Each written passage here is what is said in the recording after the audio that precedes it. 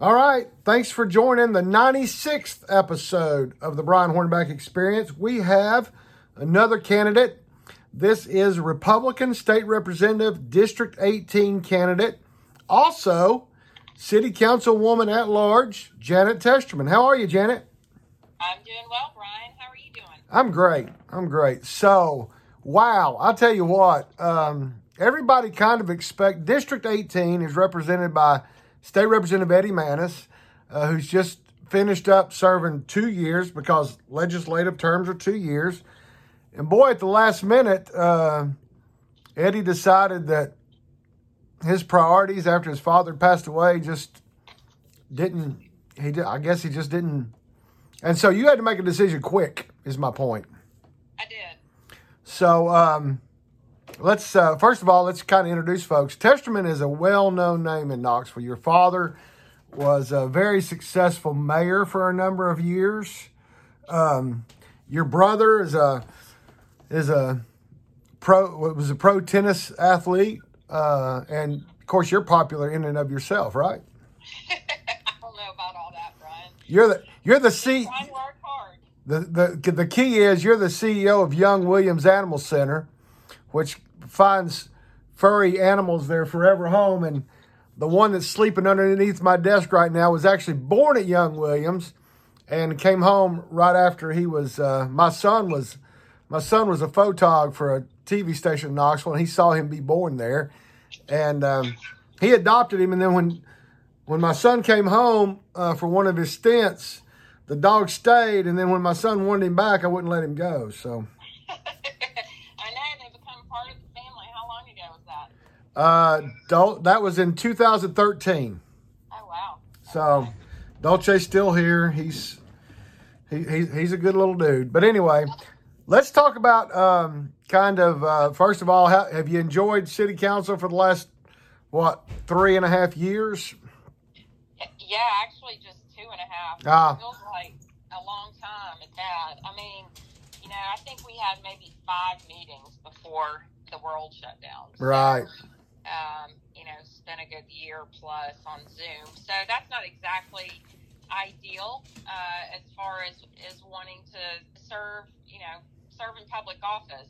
I really miss the opportunity for that period of time, not being really out and about with my constituents and being in the various communities across the city of Knoxville and touch and really hear about, what's going on in their day to day and, what issues that, they were facing. So that was hard. That's a big reason on why people want to run. Right. So, well, you took away from that. Right. And you are a lifelong Republican. I mean, you this year, the city was facing some tough decisions on budget and whether police officers should get raises or not. And you made a critical decision that to vote against the budget. I mean, those type of decisions, obviously, I mean, I served on the school board, and it's not always easy to be the lone vote on stuff, but you're not afraid to make those decisions. Obviously, the record shows. So talk about that a little bit.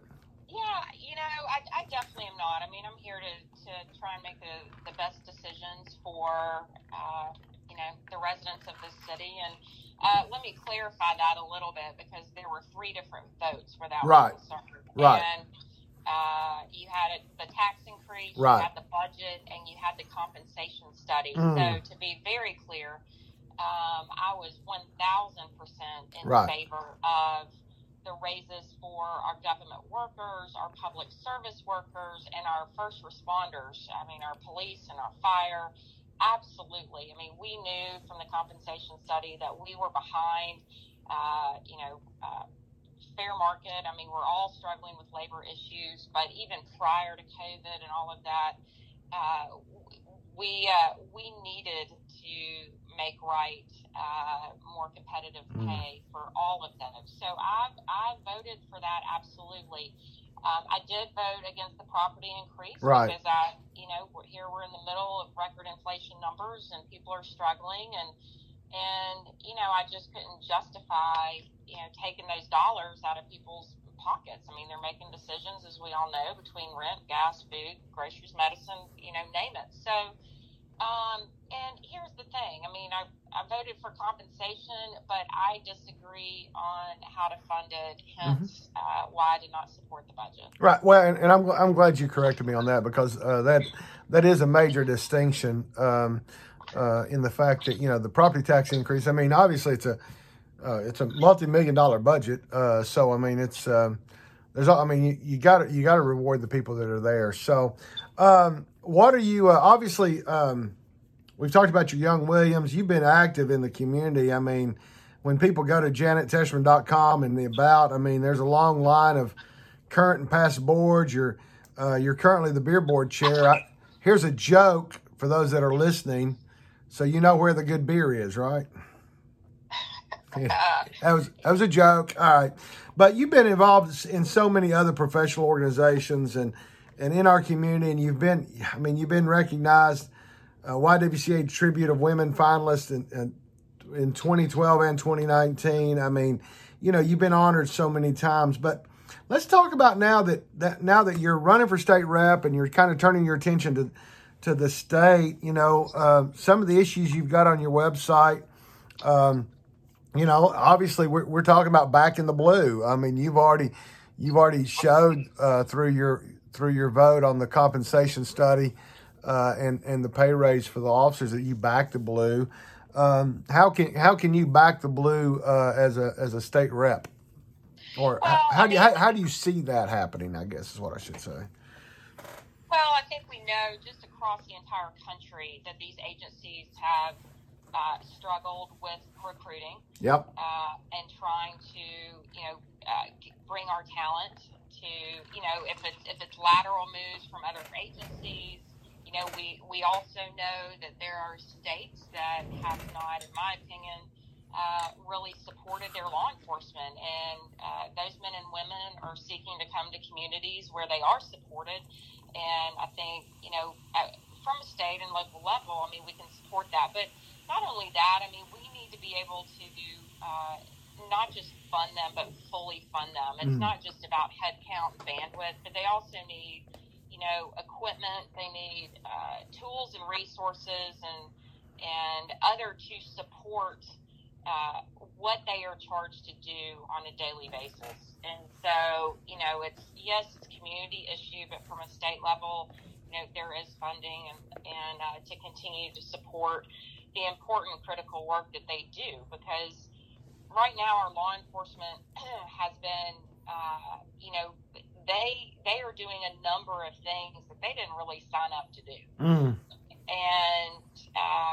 kind of our firefighters too. I mean, the Tennessee Firefighters Association has endorsed me, and there are things that our firefighters have been charged, from a first responder standpoint. Yep.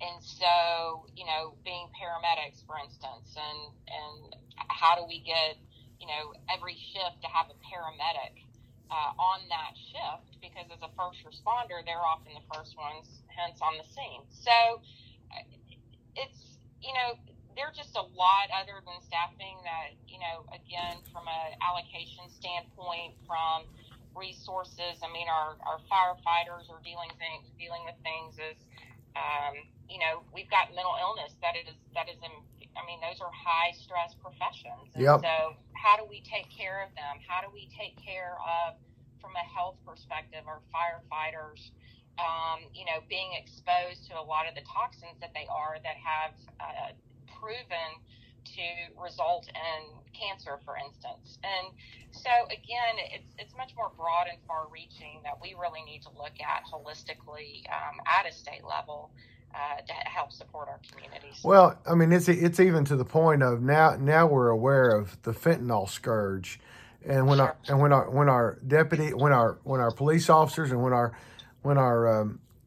first responders, our firefighters, paramedics go out there. I mean, Sharm Allen told a story that where, even if they get the dust of fentanyl on them, it could cause an overdose. And so there's a lot of that. But and so we talk about mental health. Tennessee has helped. Some of the legislators have helped to get the behavioral health urgent care center over on Western Avenue. We're making some. You hear some people talk and they act like we're not doing anything about mental health, but obviously the state has ponied up with the city and the county on the behavioral urgent care center with Helen Ross McNabb. We've got the Tenova mental health out on Middlebrook, but obviously when we lost Lake Shore, and that's what everybody wants to talk about.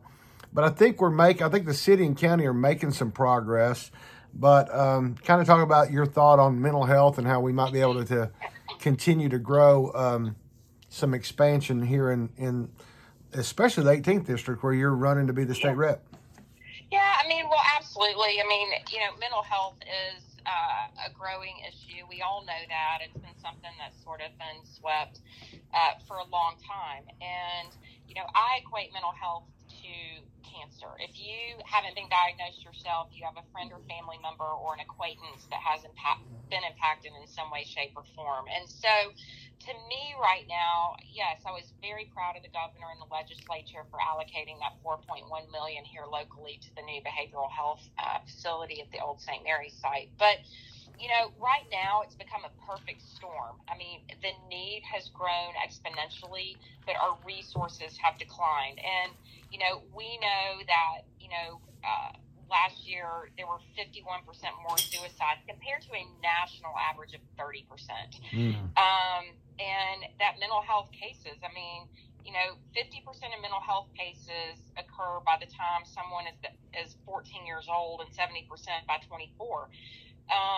And so it's a crisis. It's a crisis with our children, and not to mention that 15 to 25% of inmates in our local jails are suffering from mental illness. So you think about that. I mean, to me, mental health is at the core of addiction, homelessness, crime, joblessness, economic loss. And that really is a domino effect that impacts every pillar of our community that we really need to be intentional and prioritize in addressing.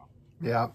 And, and then we talk about, and I think the two are kind of connected, education and then workforce and workforce development and economic growth. I think the county and the city have done a pretty good job. I mean, Mayor Jacobs has got the trade school for adults coming online. And I know the city's working on economic growth as well, but kind of talk about how, if you're the state rep for District 18, both education, economic growth, and workforce development. Am I right or am I wrong that all those three kind of do at some point kind of meld together into one big ball at some point? Sure they do. I mean, here's the thing. Bottom line, we need to set our kids up for success. And, we've been failing them for a long time in the sense that it's just such a complex issue. And, less than half of our kids are career or college ready when they get out of high school. And yes, we've gone from bottom of the pack to mid of the pack. And so, which is awesome. But how do we continue to elevate, our education system and create better environments for our kids to succeed? It's not a one-size-fits-all approach to education. I mean, kids learn differently, and that's where I really feel like, I also feel like parents need to be more at the forefront of their kids' education. And I don't think kids necessarily should be, relegated or defined by the zip code that they live in. Right. But also, how do we make our public school system also, create higher standards and set them up for success? And so, but we need skilled trades training. I mean, they are lost arts, but are absolutely essential to our economy. And one thing I'll say is that, for business owners and leaders, in this community and in any community, statistically, internships have resulted in 55 to 60% of students sticking around, not only sticking around, but being able to directly enter the workforce. And, with labor, we have more jobs than people right now. So we really need to really focus, prioritize, and champion, recruiting and retaining our talent and our new graduates out of our universities here. I mean, again, yes, it's a 360 on, from education to workforce to economic development. I mean, it is a fluid succession of, you know, of a thriving community, cities, that we need to really focus on. But we've got to create more opportunities, and bottom line, set our kids up for success. Right, and we do want to make sure for all the folks that are watching or listening. To note that you have had a concealed carry permit for more than 2 decades, and you are a member of the National Rifle Association. So, I know that's critical for a lot of people. So, well, it is. I mean, I bought my first gun at 25 years old. I think I was going squirrel hunting or something. But and yes, I've been an NRA member. I had a carry permit for 25 plus years. I'm a huge Second Amendment advocate. Big gun supporter. And, and I, absolutely. I mean, that's very important to me. And I know there's been some discussion on the permitless law, carry law. Mm-hmm. And, just in setting the record straight. I mean, I'm, again, a huge Second Amendment advocate. But knowing Knoxville and my role on council is to support law enforcement to address crime, and we've had 2 years of record homicides, and so talking to law enforcement and talking to friends in various agencies,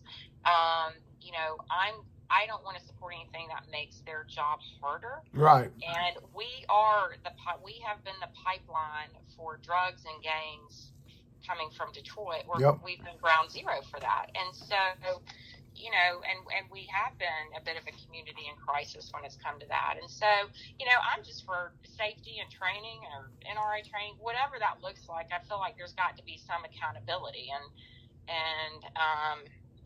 but I wholeheartedly, I mean, I'm right. I'm a huge gun. And I did a podcast last week with District Attorney Sharm Allen, and we talked about Detroit and a lot of the people that have gotten locked up for crimes in Knoxville have Detroit addresses. So I mean, it's no secret. Probably the last thing on your issues from your website, and then we'll start wrapping it up. And it's something that I've heard about all my life, which is human trafficking. But I never really thought that human trafficking was as big an issue as it is, but obviously we know through the news reports that we hear on a regular basis that human trafficking is a major problem, not just young ladies, but every gender. And a lot of people that become homeless, or not necessarily homeless, but don't have a stable housing environment, sometimes will get snatched into human trafficking. It's just society in general has just kind of exploded with this whole prostitution and people who are grabbing people and putting them to work in human trafficking. And so that's one thing that the legislature, unless it was the 1 or 2 issues that I've missed over the last several years, really hasn't dealt with. I know that we have led the country, but obviously just kind of talk about what your experience has been and what you've seen on the research and going on with human trafficking.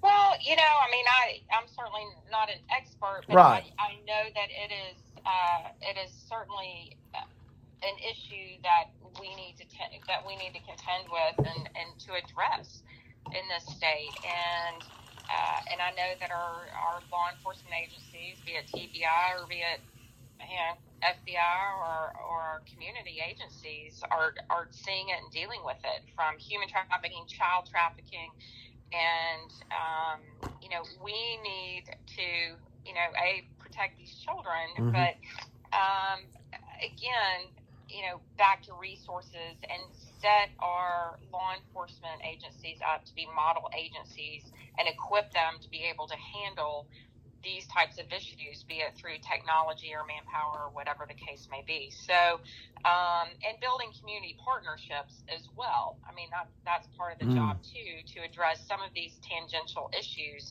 be it homelessness, mental health, human trafficking. I mean, again, not all of these issues fall and rest on the shoulders of our law enforcement. It has to be a collaborative effort with these, faith-based agencies or other organizations that are specific. And I know there's some good organizations that are really spearheading the education and awareness efforts on human trafficking, and I commend their efforts.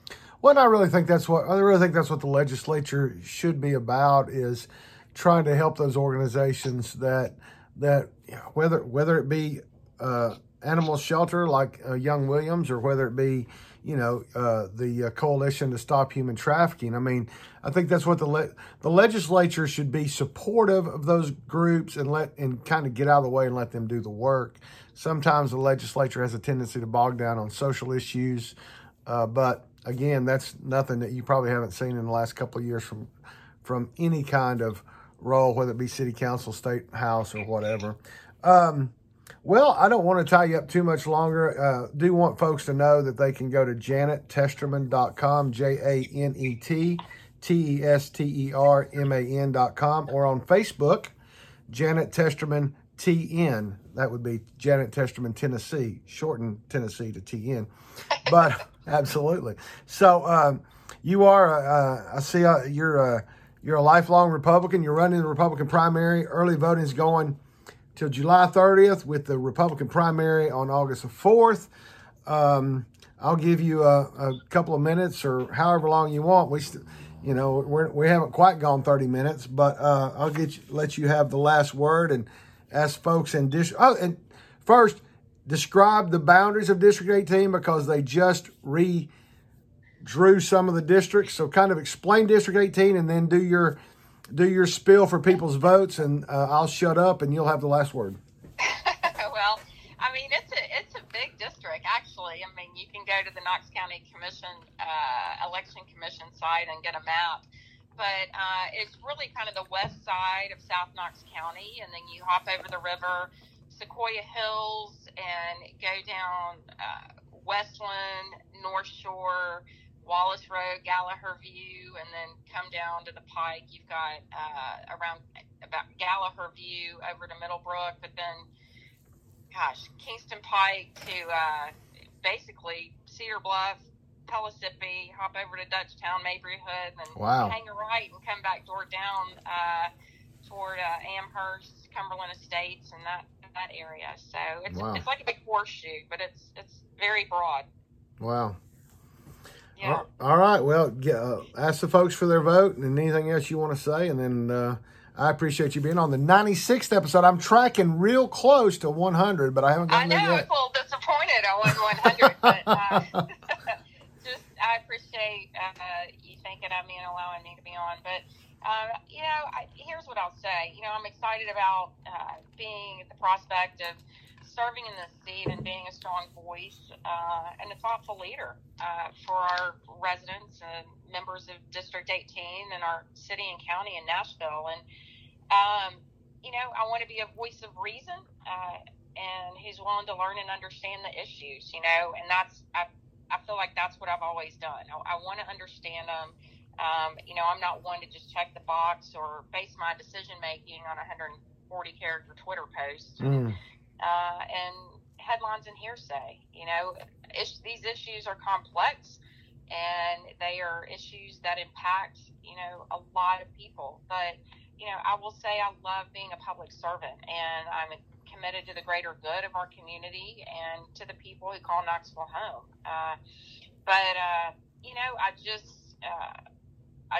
People need to get out and vote. I mean, that's what's so critical is people being engaged. A lot of people I've heard is like, well, I'll just vote in the presidential elections, and when state and local are really impact our day-to-day lives the most. But,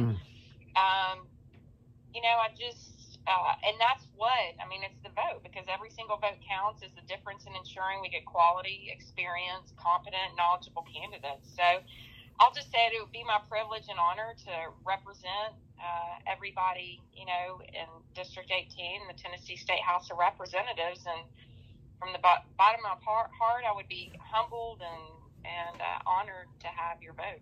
All right. Thanks very much. We'll talk to you soon. Good luck. All right. Thanks, Brian. Bye-bye.